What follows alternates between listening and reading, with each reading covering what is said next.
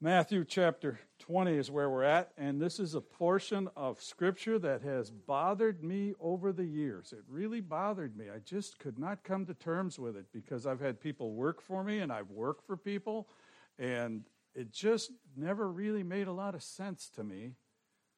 And as I was studying the Scriptures, this kind of come to me a while back, and I just wanted to put it in its place because as we see the times approaching now, and I'm looking forward to heaven. Maybe it'll be my time to look forward to heaven, but I think the whole we should be focusing on heaven. And what catches me always when I look at this portion of Scripture, I got a little subtitle that the printers put in here. It's called Workers in the Vineyard. I want to attest to you that this portion of Scripture isn't only about workers, because what always catches my attention is the very first 7 or 6 letters. For the kingdom of heaven is like.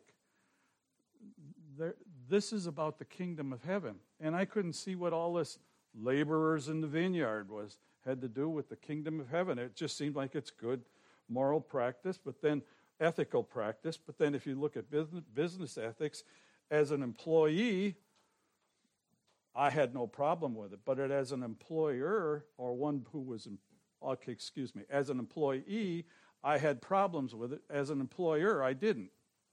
And that's the key to the whole thing. As an employee, I would get upset. I worked at Baymore Pet Feeds.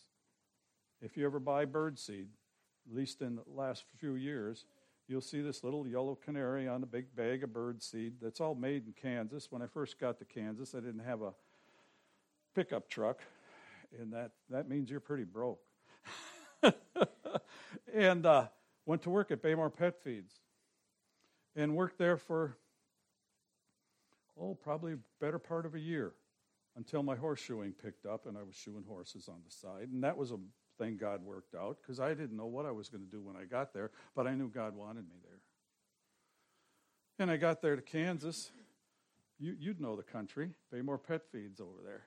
And worked there, and it was a tight little bunch of guys. There was probably 6 of us in the whole plant, and we handled most of the Midwest's milo that went into bird seed, and it was a big sunflower seeds. We'd pile sunflower sacks, and the railroad would back up, and they'd throw it on boxcars, and we had to keep them boxcars filled. It was a lot of work, but there was only about 6 of us there, including the manager. Well, that one fall, it got particularly busy, and so we took and hired a new man. He came on just before Thanksgiving. And we always worked. We got lots of hours, but we didn't get paid super good. But at the end of the year, we got quite a bonus. We got a nice bonus. And I was looking forward to that bonus because when you're not making a lot of money, it's hard to save any. And that bonus would always come in as a save. And then you could afford to get the pickup truck. You could afford to buy the kids all new shoes and that sort of thing. And so we're 6. It was always 6 to come down from the parent company. It was 6 divided by, whatever the amount was. And the manager usually come out around Christmas time and tell us how much bonus we earned. And this young guy came on. And he worked at Thanksgiving. He got hired at Thanksgiving. And the boss came out at Christmas and said, we get X amount of dollars this year for our bonus. And the kid wasn't a real good worker, and he didn't show up a lot of times. And he happened to be gone that day. And he says to us, we're all sitting there in the break room, which was his office, actually. And he says, we're going to divide this up 6 ways, or are we going to divide it up 7 ways? Because the kid's only been here less than 30 days, but he'll have his 30 days in before the check comes at the first of the year. And you guys, do you want to divide it up 6 ways? Us 4 and 5, 6? Or do you want to divide it up with the new man that just got hired on the other day? Well, we hemed and hawed, and you're talking, it made a difference of several $100. We hemed and hawed and said, well, if the kid works out, it's just, we all get hired on, so we'll let him get his cut. And along of it is come after Christmas, we all got a check, first of the year, and he got his, and he quit in 2 weeks.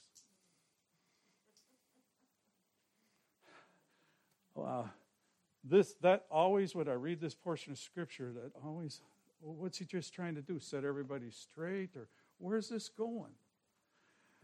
If you look at it in the way that, we all worked all year for that bonus. He worked about 45 days when it all got taken care of. We got even with him. We took his coveralls, which they give you at the first of the year, and we glued his pockets shut and hung it up in the rafters. That was our revenge. So when he left, he had to go find it out of the locker, and it was one of them big Carhartt coveralls, and we had every pocket with the glue that we glue the bags shut with. We just filled his pockets all up with glue, put a little bird seed in them, so when he cut it, that was our big revenge. But he left, and that was all the further it went.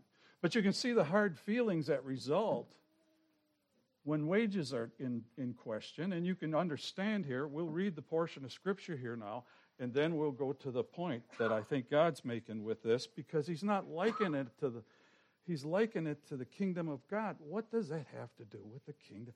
It's got a lot to do with ethics, but like unto a man that is a householder, which went out early in the morning to hire laborers into his vineyard. And when he had agreed with the laborers for a penny a day, he sent them into his vineyard. Now, penny was about the average daily wage at that time in that area, and that when this was presented as a parable.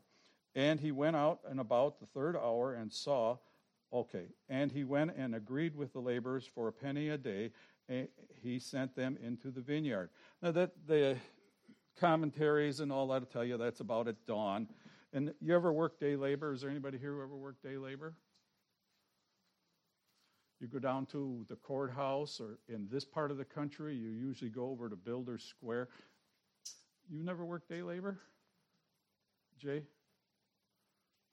Are you there? Yeah. Albert, have you ever worked day labor? Okay, I have. And you go down to Home Depot, and you here it's Home Depot, because I've seen some of the guys there when I was in Anchorage not too long ago. And you go down to Home Depot, and you wait around by the door, and guys come out, and they're getting their lumber, they're getting their plumbing supplies, and you offer to help them load it onto their truck. And either you tip them if you're the employee, or you hire them for the rest of the day. And I've hired some guys for the rest of the day. They looked like they were going to work. Well, that's what was going on here. There was a convenient place in town, somewhere where everybody kind of congregated that was going to work that day. Maybe it's where they all watered their livestock. Maybe it's with maybe it was the Home Depot in that area. And they went there and they hired day laborers. And this guy went down and he got a guy, and it was usually in the morning. And he went about the third hour, which is somewhere a bit around 9 o'clock, break time. And he went out about the third hour and saw others standing idle in the marketplace. And he said unto them, Go ye also into the vineyard, and wait whatsoever is right, I will pay you. Again, he went out about the sixth hour, which would be about noon, and he did the likewise. And he hired these day laborers at noon. And about the 11th hour, which would be somewhere between 3 and 5 o'clock, it ends up about 5 o'clock in verse 8. And he went about the 11th hour, and went about and found others standing idle, and saith unto them, Why stand ye here all the day idle? First place, they were willing to work, or they wouldn't have been there. So he says, Might as well put you guys to work if you're here. Then they said unto him, Because no man has hired us. He saith unto them, Go ye also into the vineyard, and whatsoever is right, that shall ye receive. So when even he was come, the Lord of the vineyard saith unto his steward, Call the laborers, and give them their hire, beginning from the last unto the first. And the verse that it ends with in verse 16, So the last shall be first, and the first shall be last. For many are called, but few are chosen. Now over in Anchorage, many are called, but most are frozen. And that's the way it was when it was 30 below when we were there the other day. So even was come, and the Lord of the vineyard saith unto the steward. Now verse 9, and when they had come, that were hired about the 11th hour, they received every man a penny. Everyone got a penny. The one that came and only worked 2 or 3 hours got the same as the guy who worked all day in the sun. But when the first came, they supposed that they should have received more. And they likewise received every man a penny. I can see sitting in that break room. And then after he left, we all went into the break room. We took a real long break. We were upset. But we had all gotten together and said, go ahead and pay him we'll help him to stick it out. But when the first came, they supposed that they should have received more. They likewise received every man a penny. And when they had received it, they murmured against the good man of the house. They murmured against the good man of the house. If this is heaven, who's the good man of the house? Who did they murmur against? That's not the point. Saying this, least have wrought but 1 hour, and thou hast made them equal unto us, which have borne the burden of and heat of the day. But he answered one of them and said, friend, same thing he answered Judas with, remember? Friend, I do these no wrong. Dost thou agree with me for a penny? Didn't you say you were going to hire on for a penny? And didn't you say you were going to come on and work, when we'd split the profit, we'd split the bonus? Didn't you agree for that? But he answered, okay, verse 14, take that thine is, and go thy way, and I will give unto the last even as unto thee. It is not lawful for me to, is it not lawful to do what I will with mine own? That's verse 15. That's where I come to a conclusion here. This portion of Scripture is about God's sovereignty. Now, you can look up sovereignty in the dictionary, but you won't find it in the Bible. I'll explain sovereignty for you, and it'll be found in one of the best places we can find it is in 1 Chronicles 29, 11 through 13. Go to 1 Chronicles 29, way in the Old Testament there.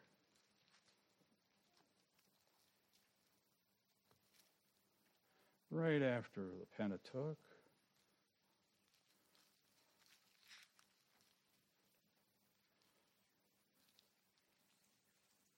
And Kings, Chronicles.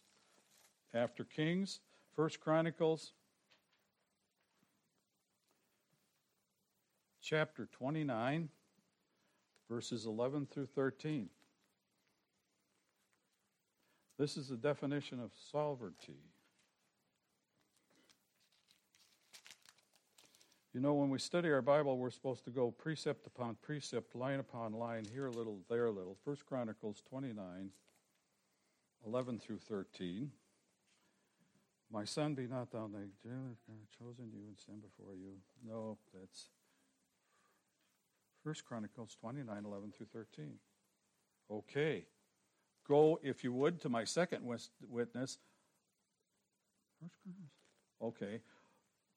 Pray for Mrs. Julie, because she usually helps me along here on this line. I've got the right, something's wrong with my reference. Let's go to Psalms 135, 6 and 7. That's the next definition of God's sovereignty. And then we'll come up with it in Isaiah, and it'll end up in the New Testament. Let's go to Psalms 135, 6 through 7. And I know why I'm screwed up. I'm in 2 Chronicles. There we go. And it's what's written here, 1 Chronicles 29, 11 through 13. Go back, and then we'll hit Psalms, and then we'll jump into what I'm trying to do. Thank you. 1 Chronicles 29. There it is. There's my marker. Huh? 1 Chronicles 29.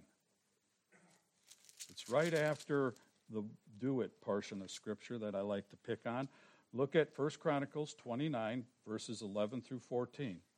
This is the definition of God's sovereignty, or what sovereignty is. Thine, O Lord, is the greatness and the power and the glory and the victory and the majesty, for all that is in the heaven and in the earth is thine. Thine is the kingdom, O Lord, and thou art exalted as head above all. God's sovereignty. Both riches and honor come of thee, and thou reignest over all. In thy hand is power and might, and in thy hand it is to make great and to give strength unto all. Now therefore, our God, we thank thee and praise thy glorious name.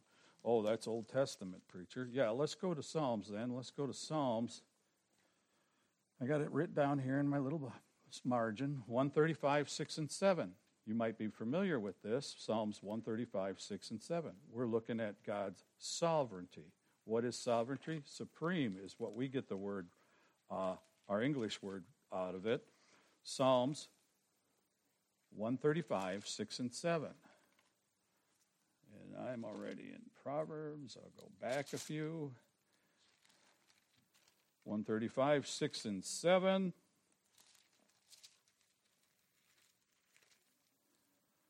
I'll pick it up in 5. For I know that the Lord is great, and that our Lord is above all gods. Whatsoever the Lord pleaseth, that did he in heaven and in earth and in the seas and in the deep places.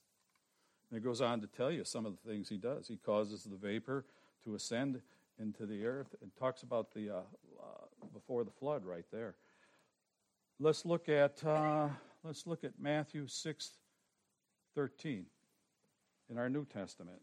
That's not too far away. Matthew 6:13.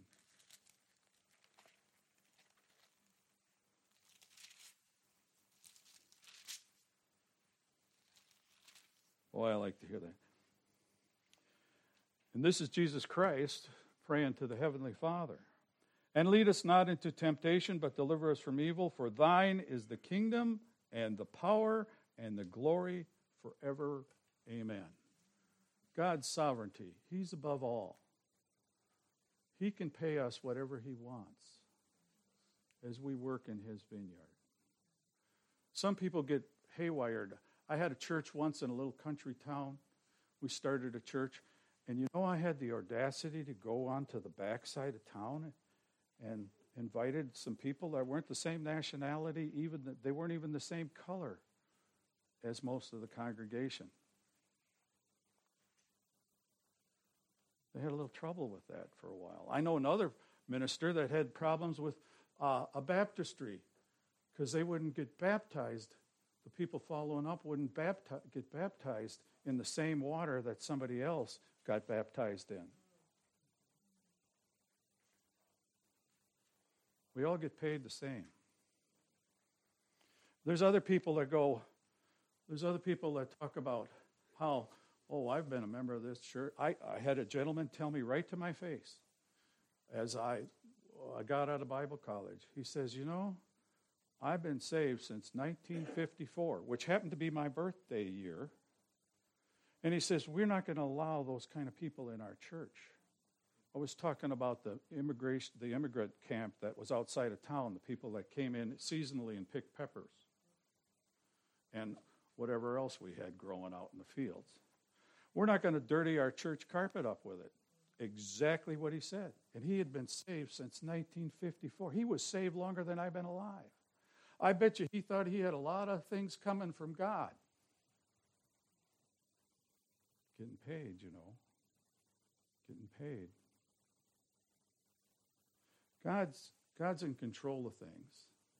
And God can send anybody to hell he wants to send to hell. And God can send anybody to heaven he wants to send. God could have made a lamb beat up Samson if he wanted to. He's sovereign. He doesn't do everything the way we want it done. You're working out the crossword puzzle already? By the way, there's a reward for that, you know. God is in control. And what does it say? There's another verse here. Talks about our ways are not his ways, or his ways are not our ways. Matthew 6:13.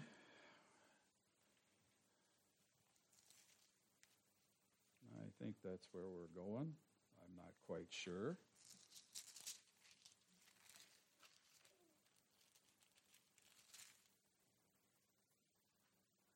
Nope, that's where we just read.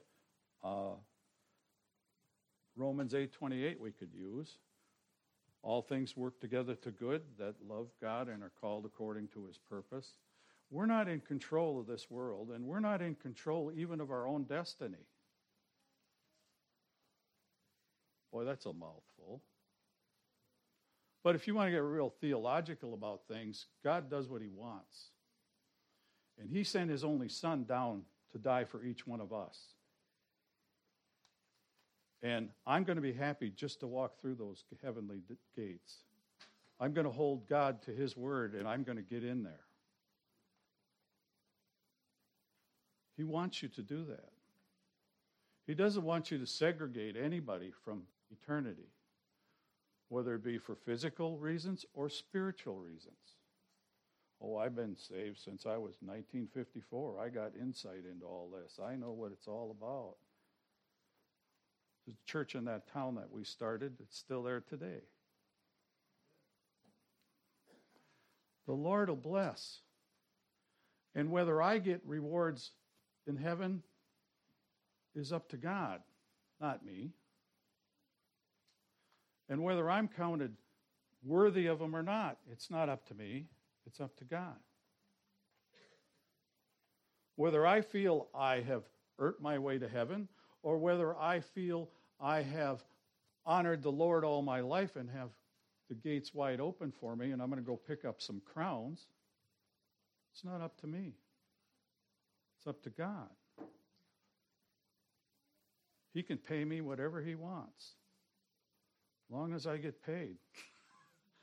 And that payment has already been outlined for each one of us in John chapter 3, verse 16.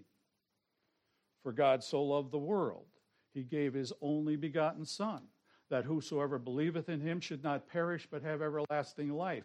I'm going to hang my salvation on that verse. Isn't it what this chapter started about?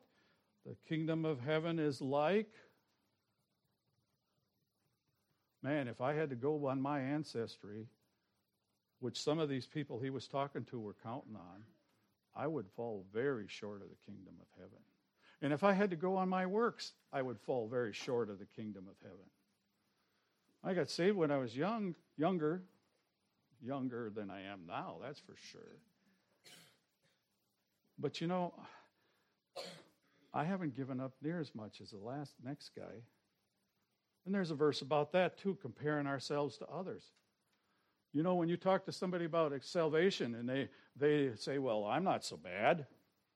I'm not so bad. Look at I haven't killed nobody. I'm not rioting in the streets. I'm not as bad as my neighbor. He shot his dog."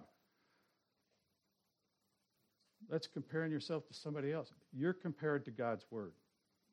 Each one of us. God's word's going to be standing right there next to you if you read your scriptures. And that's your way to get the sovereign God will pay you what he wants. He's the one who holds the kingdom's keys to the heaven. And we talk about the church, and we could go into... But what I'm trying to get across here is this thing makes a lot more sense when we just put our hands into what do you expect from God? I'm only promised eternal life. That's all I'm promised. And I'm told, if I read my scripture, that it's going to be a lot better than this one. And I'm not in control of things past that. But the ticket you got to get the eternal life is to accept Jesus Christ as your personal Savior. Every one of us have to cross that bridge. No matter what color we are, no matter how much money we got, no matter how much power we are chasing or come from, we have to cross that threshold. And the only one who can judge us is Jesus Christ. So, I'm certainly proud of everyone here, but that doesn't mean we're all going to heaven. I know I'm going, and I hope you know you're going, because you trust in God's word. There's no difference between the Jew and the Greek. The same Lord is rich unto all that call upon him. The Lord will bless you. Let's all stand. So, if you want to know what heaven's like, there's going to be all kinds of people there. And there's going to be only one way to get there, and that's the kind of people that are going to be there. And I'm not talking just about color. I'm talking about from spiritual persuasions. When you get there to heaven, they're not going to ask you if you're a Baptist. They're not going to ask you if you're an Anabaptist. They're not going to ask you if you're a Landmark Baptist. They're not going to ask you if you're a Berean Baptist. They're not going to ask you if you're Seventh-day Adventist. They're not going to ask you if you're a Jehovah's Witness. They're not going to ask you if you're a Roman Catholic. They're going to ask you if you know Jesus. If you want to know Jesus, open your Bible up to John chapter 3, verse 16. Realize that he is the supreme Godhead. He's part of the whole ball of wax. That God the Father sent Jesus Christ down to this planet for each and every one of us. And that's what you need to be sure about. And you'll get to heaven if you accept him, believe and confess him. You don't have to get baptized. You don't have to tithe. You don't have to give money to the Lord. You don't have to. You could die. He's in control. He'll pay you. He'll know how much it's in your heart. Think of the thief on the cross, sitting there, hanging there between heaven and earth. And he looks to Jesus and says, remember me when I'm in paradise. Oh, he didn't say this special prayer. Oh, he didn't say, I'm sorry for all my sins. He didn't say a whole lot, but he acknowledged Jesus Christ as his Savior. That's all he had straight, theology. He didn't speak in tongues. He didn't believe this. He didn't believe that. He believed in the only ticket, the only thing really important to God. The rest he allows us for our own benefit. Had he trusted in God earlier in life, he might not have been hanging on that cross. So I'm not belittling that part. But what I'm saying is, we all need to come to terms with Jesus Christ. We all need to know him as our personal Savior. And you can take solace and rest knowing that you're going to get paid. I don't know how much, but he's promised you, each and everyone in this room, eternal life. And if you trust in that, you'll get there.